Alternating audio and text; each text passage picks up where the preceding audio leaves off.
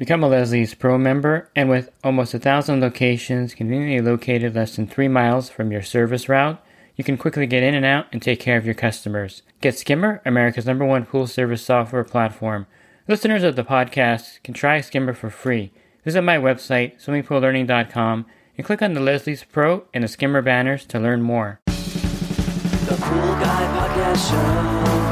The Pool Guy Podcast Show. The Pool Guy Podcast Show. Yeah! Hi, and welcome to the Pool Guy Podcast Show.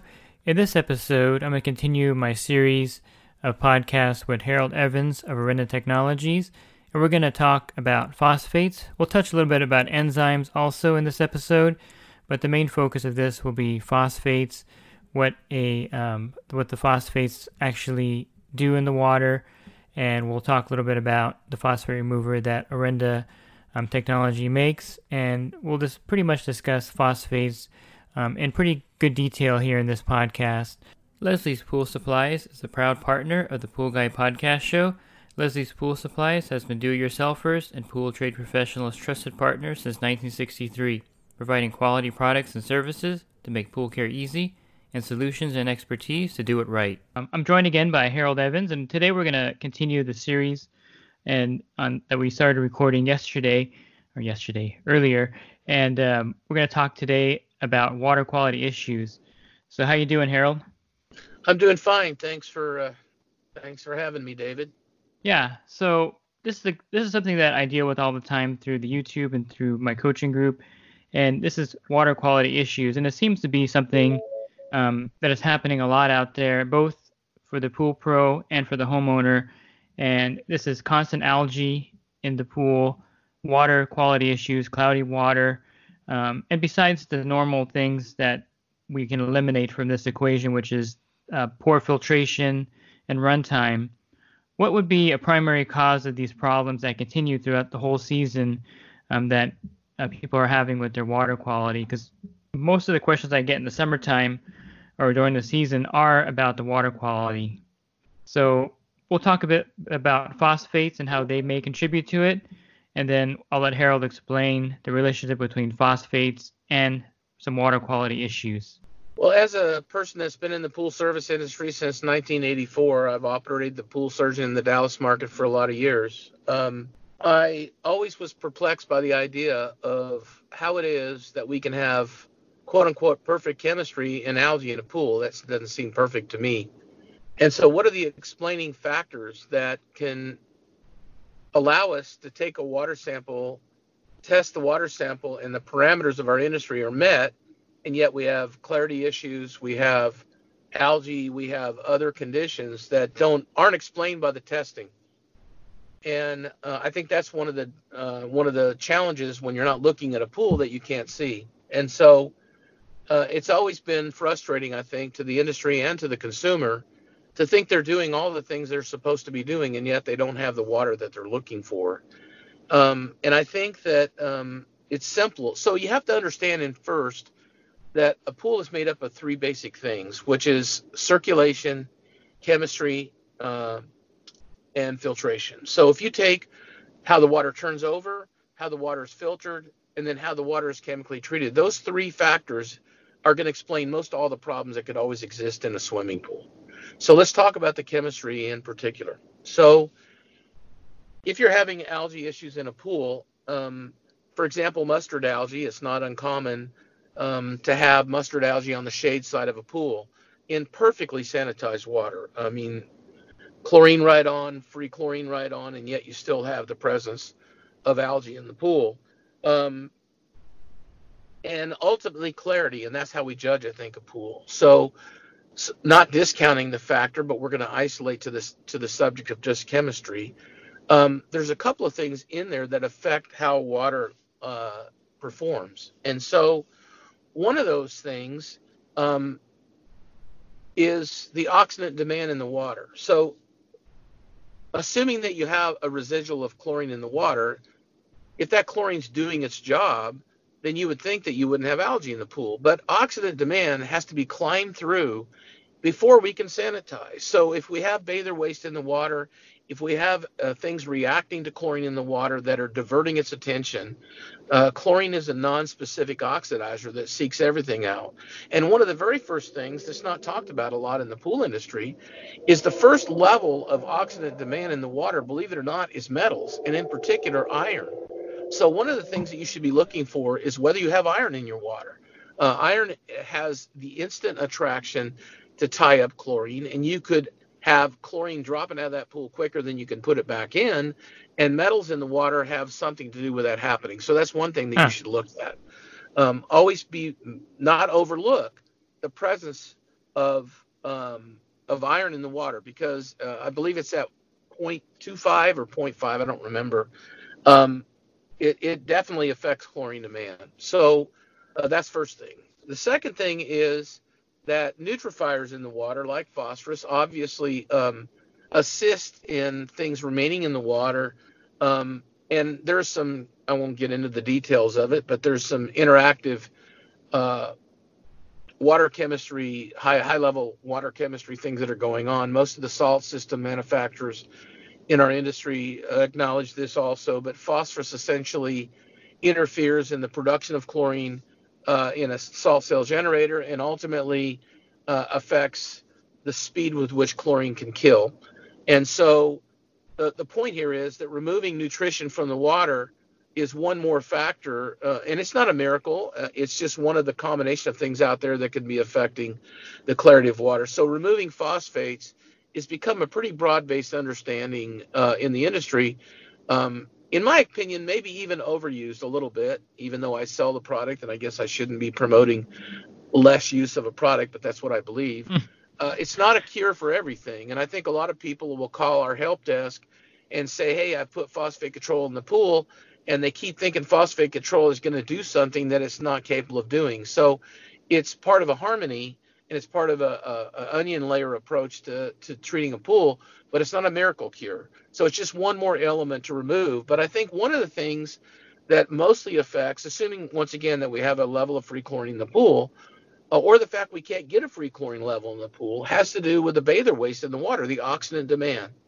And I won't get into the technical details of it, but the bottom line is that if there's body waste and oils and films in the water, things hide in those films, which are not beneficial, by the way. But additionally, the chlorine will go after that as long as it can until it gives up and it forms a chloramine. And a chloramine essentially is a much slower to react oxidizer. In fact, when tied up with organics, it virtually does nothing to oxidize and provide protection. So using a product, and there are other products that can do this also, but we should look at bather waste as one of the, in my opinion, one of the principal driving mechanisms that affect the clarity of water. Those same properties happen in the filter. So indirectly, the presence of oxidant demand affects performance of circulation and filtration. So it's not just chemistry, it's how fast the water can flow through the media. It's holding back the whole system. So if you look at a core performance of water, getting the body waste and the oils out of the water is overlooked. And it's a huge factor that can really allow your system, the water clarity that enzymes create, in particular ours, is phenomenal. And it actually oxidizes the carbon waste and converts it into carbon dioxide, and it literally leaves the pool by virtue of CO2 off-gassing. So getting the oils and those demand items out of the way makes for a much easier job. And once again, as we've talked about in previous podcasts, then less sanitizers required and less unnecessary byproducts are left behind. So essentially, enzyme technology is designed to take waste products out of the water to better set the stage for a quick, efficient, and timely way to remove the items in the pool that interfere in the sanitation process. I find it interesting that phosphates, over the last few years has really been a topic of interest in the industry. When I first started, no one ever talked about it. In fact, probably not until maybe the last 6 or 7 years, it wasn't really even thought of as a factor in any of these problems with the algae forming. But I find it interesting that the phosphate levels are measured in parts per billion, And I also find it interesting that when you mention the enzymes, how it makes the chlorine more effective by freeing it up to do other things. In the combination, I think, of both products, of course, not overusing them, and it's not a cure-all, but if you use both products effectively, the chlorine is going to be much more effective. And I think a lot of the problems that people are having with their water quality will be eliminated. And I know you touched on the enzymes, but touch on the enzymes and the filtration, and also the phosphate levels. What would be a phosphate level that would be requiring some kind of phosphate remover? So it's interesting, just to go back a little bit on phosphates. So we sell dramatically less phosphate control in Mexico as we do in America.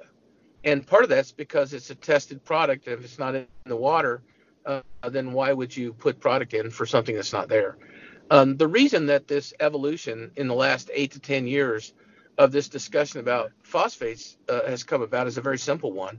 And that is the EPA mandated, because of disinfection byproduct issues in drinking water, the use of a phosphate-based sequestrants to be put in the water to assist in the corrosion management of the use of chloramines, which is ammonia additives in our drinking water. So there's a direct relationship between the elevation and the use of phosphate-based products in drinking water for this pronounced byproduct issue in swimming pools. So it's not imaginary, and it's very well explained that we weren't putting this in water years ago, and that's the reason that the only other place prior to that you'd find it is in agricultural areas or in infrequent circumstances. But essentially, phosphates are being added to drinking water pretty much across the board throughout the United States. So that's the reason that phosphate control has come about more. And ultimately, these phosphates will oxidize over time and become orthophosphates. And one of the things that you should be aware of about phosphate control is that orthophosphates are what the test kits that we have in the industry are. But other forms of phosphates don't necessarily show up in your test kit. And they're also foraged in the algae. So if you have active algae or building block phosphates like the poly and non-orthophosphates, over time they become orthophosphates. But you could have a pool, you could test a pool with algae in it, there not be any phosphates present, and there's plenty of algae in there, which doesn't explain why you have algae, because obviously it's one of the items that allow algae to flourish. Well, number one, it's in the cell wall of the algae. It stores this phosphorus for rainy days. And secondly, the polyphosphorus over time becomes orthophosphates. So your test kit may show no phosphates, but the fact is that if, for example, our PR10,000 reacts in the water, it's reacting to phosphorus of some form or another.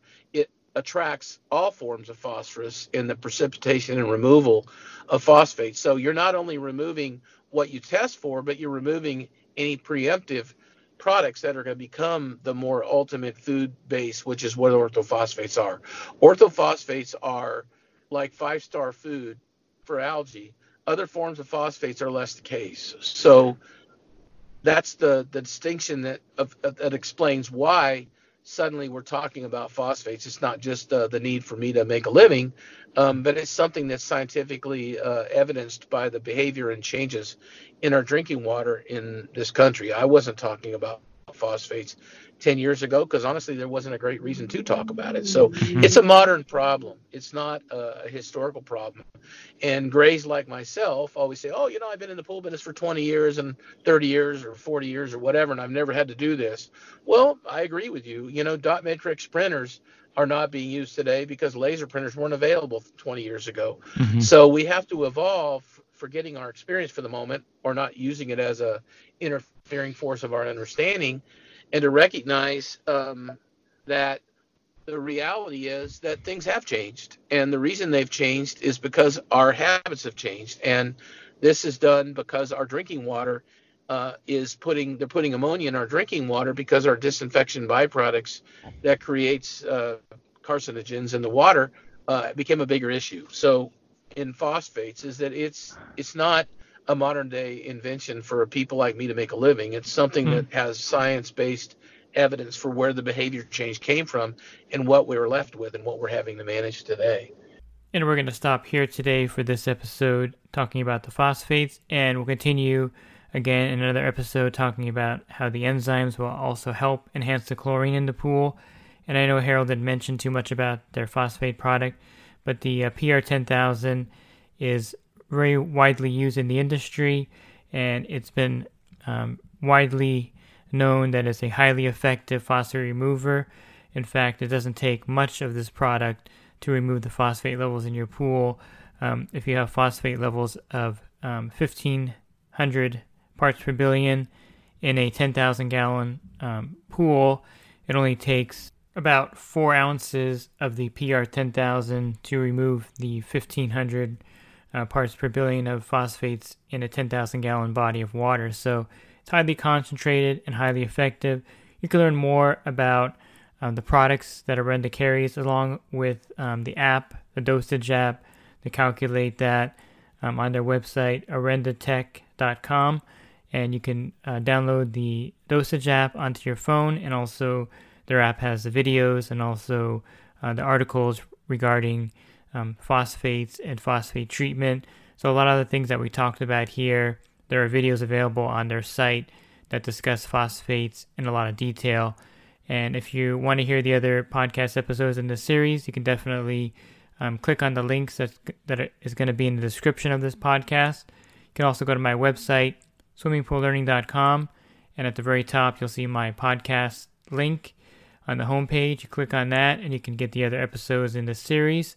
But I hope you found this helpful on phosphates, and I hope you join us for the rest of the series that we're talking about other water quality issues that will affect your pool. And also, if you do pool service, it'll affect the pools on your route. And if you do pool service for a living, definitely check out my coaching program. You can find out more about that at poolguidecoaching.com. And there's a lot of great benefits that go along with joining the coaching program. And you can see all that, again, on that site, poolguidecoaching.com. Thanks for listening to this podcast. Have a great rest of your week, and God bless. The Pool Guy Podcast Show. The Pool Guy Podcast Show. The Pool Guy Podcast Show. Yeah! Real quick, if you're not using pool service software, try Skimmer free for 30 days at getskimmer.com/poolguy. Again, that's getskimmer.com/poolguy. Skimmer, everything you need to run your pool service business all in one app.